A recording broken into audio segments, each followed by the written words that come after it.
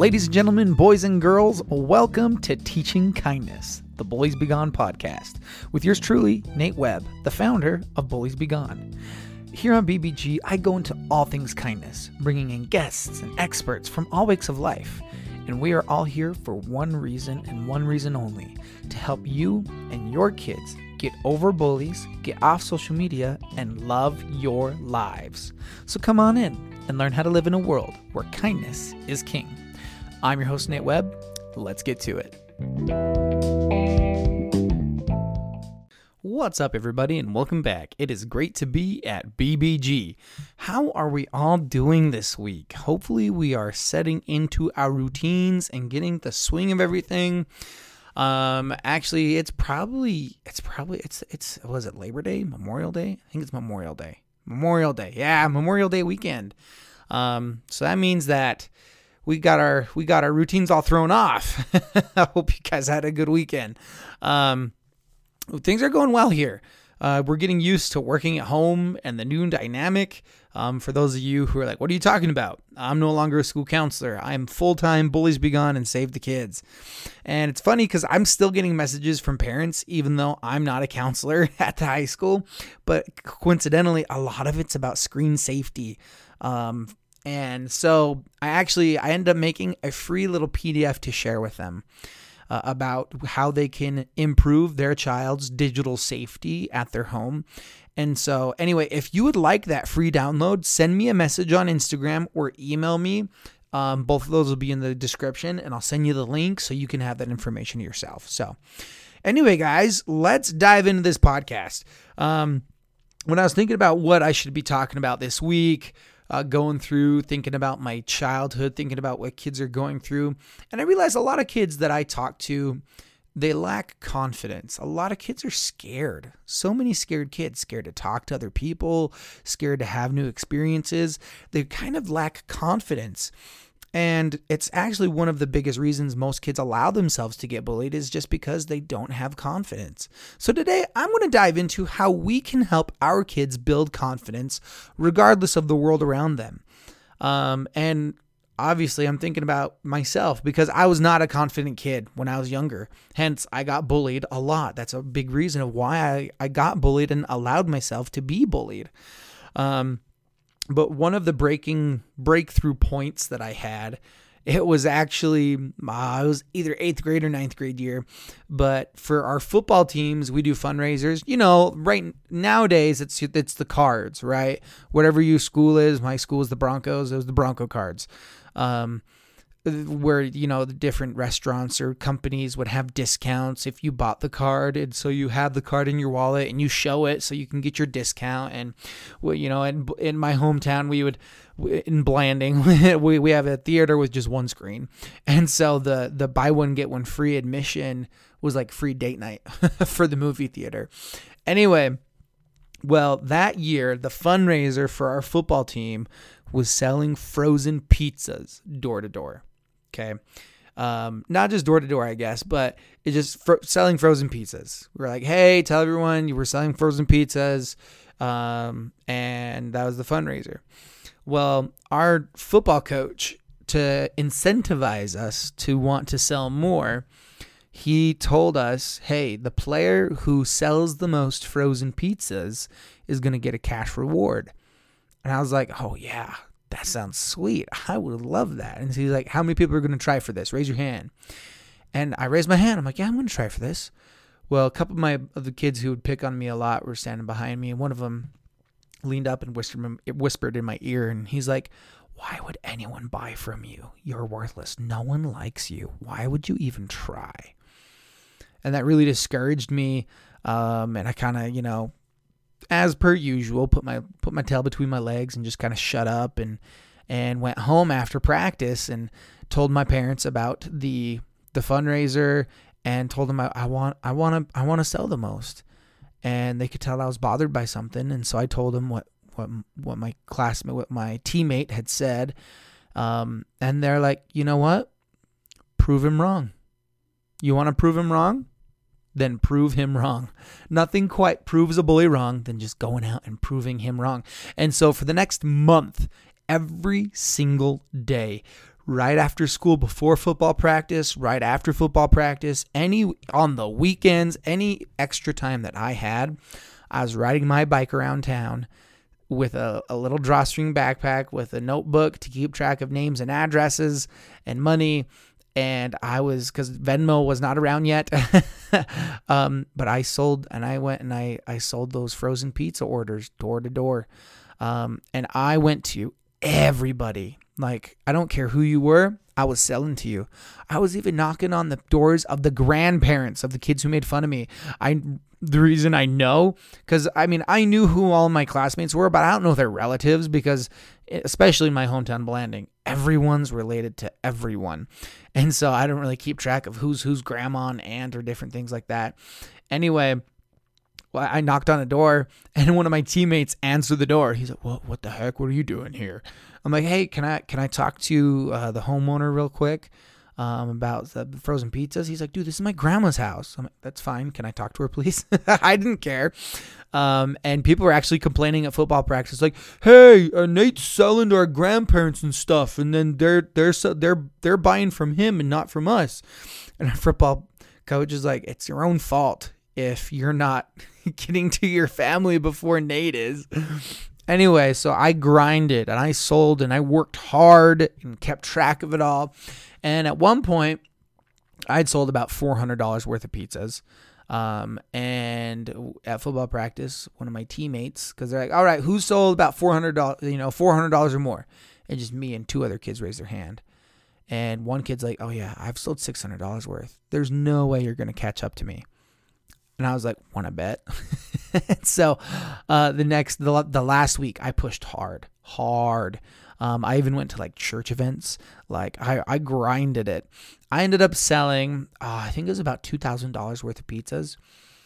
And the guy who's like, I got $600 worth, there's no way you're going to catch me. Turns out he was lying. He hadn't even sold $200 worth yet. He was just saying that to try and discourage me. But it really backfired on him because not only did I win, by the way, I blew everybody out of the water. It wasn't even close. I won by a landslide. And you know what? It felt dang good. But all of a sudden, I had this new thing inside of me that I had never experienced before. This wonderful thing called confidence. And a big reason of why I was able to gain some confidence from that experience is because it required me to work hard to achieve something.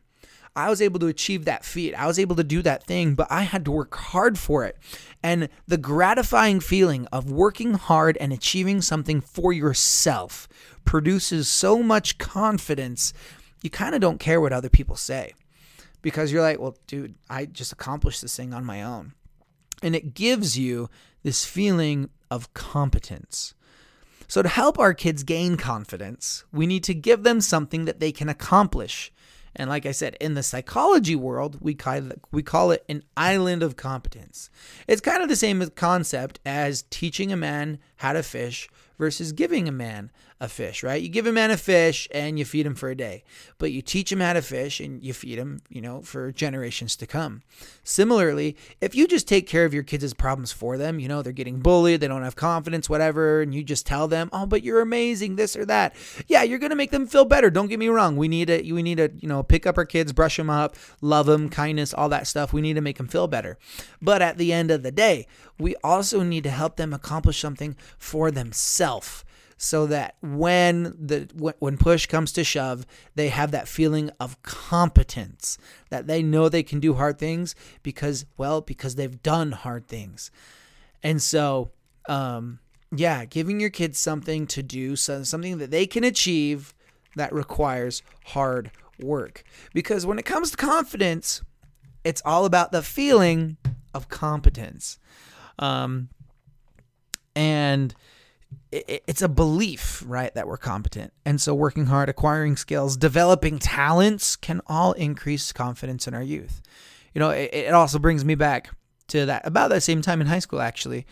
I was super awkward, right? Super awkward as a kid because I didn't feel like I had many talents. I didn't feel like I had many cool, abilities, whatever, skills. Napoleon Dynamite. I don't have any skills. But really though, I was awkward and I didn't feel like I had any cool talents or anything. I played the trumpet really good, but I wasn't like a super athlete, football player, or anything like that. I wrestled, but I wasn't particularly talented until I got older.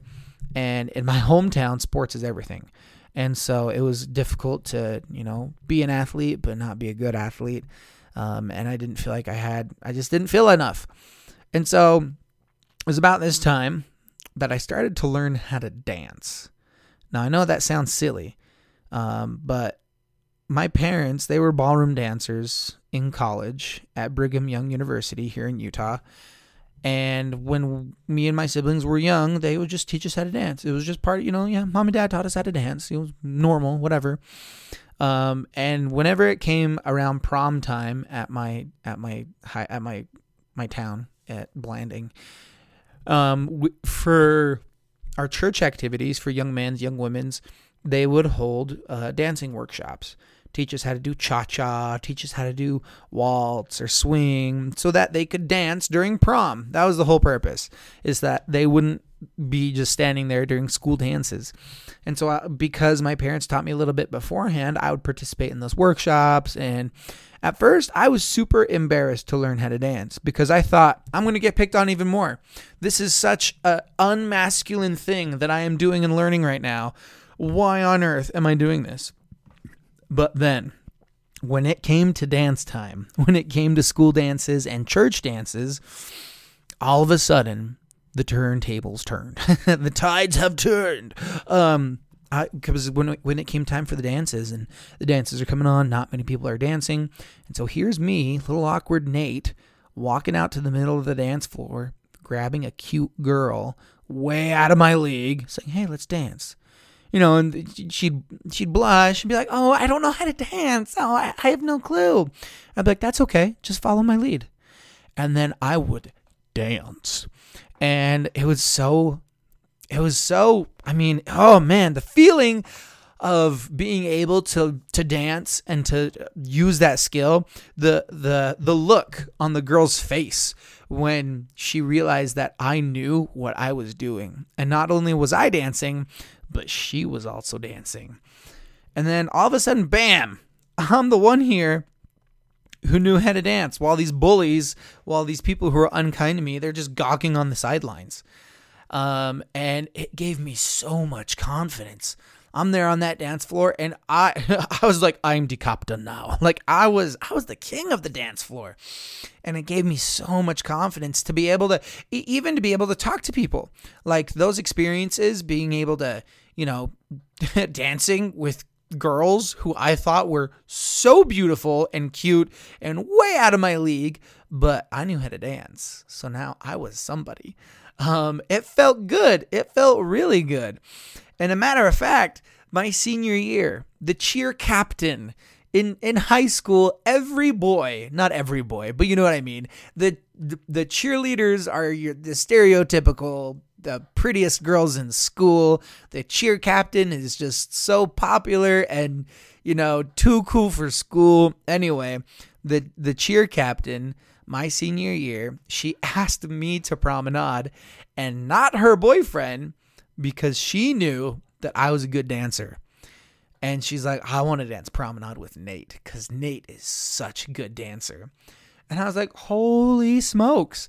Like, I was so surprised and just like in awe. I was like, wait a minute, for real? She's asking me to promenade?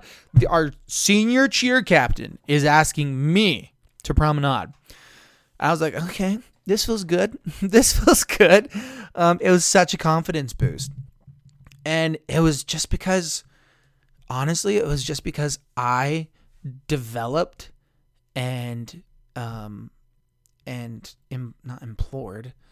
expanded. There we go. I know words. I expanded my talents.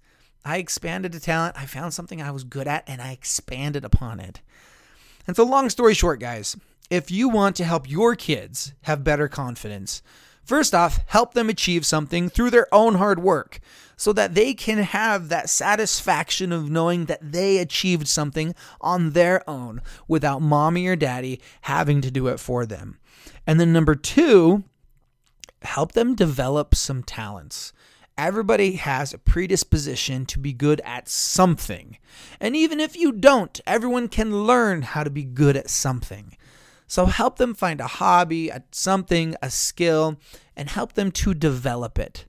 Help them to enhance it, so that they can have confidence and a feeling of competence. Competence is the root of confidence. And you don't know where to start? Ballroom dance, baby. I just need to brag on dancing for just a second longer, because it is the most underrated thing that we can do to help our kids with confidence and self-control. There's a movie called Take the Lead with Antonio Banderas, and he is a ballroom dance teacher. And he's in like a Title I school in the ghetto, and he's a detention teacher for all these kids in detention. And these kids, they love to dance, but it's not like ballroom dance. It's hip hop and breakdancing and stuff like that. And these kids are in detention because, well, they don't have self-control, right? They don't have confidence. They don't have self-control. They act out. And so he's teaching them how to dance, how to ballroom dance. And a lot of parents had some opposition to it because they thought it was dumb. And so at a parent meeting, he grabbed a parent and said, "Hey, would you like to dance with me?" Sorry, I didn't mean to do the accent, but he's like, "Would you like to dance with me?" And so he took her up in just a waltz hold, close hold. And he's like, think about this. If your young man has the can have the restraint and the self-control and the respect to hold a young lady close, how much more is he going to be able to have self-control out of the ballroom? Like, he talked about it, how it's going to help them so many other things long term. And that goes with any skill that teaches you discipline, that teaches you self-control. It gives you confidence. It gives you discipline. It gives you self-control. It really improves your life. And so help your kids be confident. Help them find a skill. Help them find an island of competency to help them with their confidence. So there you go, guys. Thank you so much for listening. Thank you for being here today. Thanks for listening to this episode of the Teaching Kindness podcast. If this podcast has brought you value, please go leave a review on the Apple Podcast or Spotify. It helps more people find the podcast. And if you'd like me to come to your community and speak, please fill out a speaker form, which will be linked in the podcast description. I hope you all have a wonderful day. And always remember, you are wonderful, you are worthy, and you are worth it. Go home and give your kids an 8-second hug, and we will see you on the next one.